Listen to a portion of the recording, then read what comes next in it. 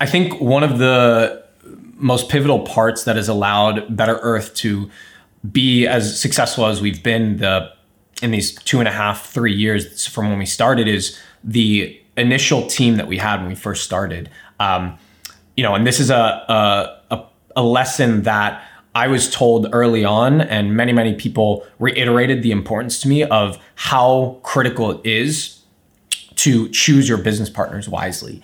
And I think part of what allowed us to be get to the level of success that we're at now and going to continue on is when we started, all of us had worked together for years by that point. One of my business partners was one of my best friends from elementary school. I'd been working with him for 2 years. One of them was my brother, somebody I'd worked with for years as well. Some of the other main ones were people that I'd worked with, again, for 2 years. And I think the value of that was we had gone through arguments before. We had cussed each other out before. We'd yelled at each other before. We had gone through all these difficult conversations and disagreements.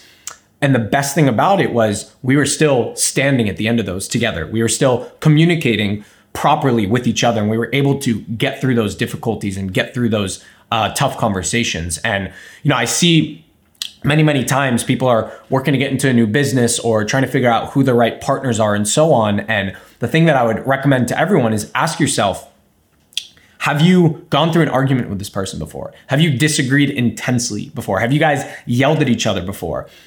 If you have, were you able to communicate through it?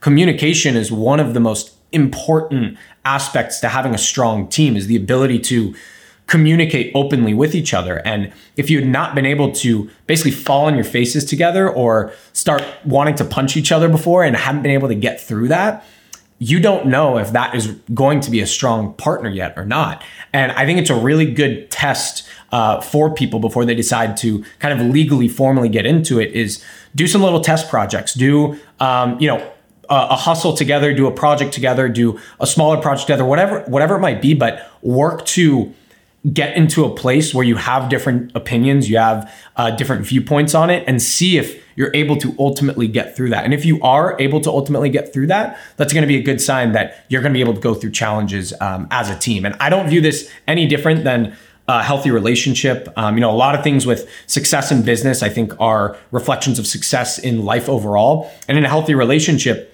you're kind of in this fun stage when you first, your first couple months, maybe you haven't fought before, but you really start to see if this is something that's going to work out when you have a couple arguments and when you start to really disagree on things. And when you're able to disagree and communicate through those, that's a sign that it's a relationship that those struggles actually make you stronger as a unit and stronger as a team ultimately. So it's kind of my message to everybody and recommendation to everybody is start out with that test. Start out with seeing if you both can fall down together and simultaneously lift each other up, or if one person can fall and the other person's there to lift them up. And if you are, that's a good sign that you're on the right path with somebody that could potentially be your business partner. And if not, then that might not be the right person fit for it.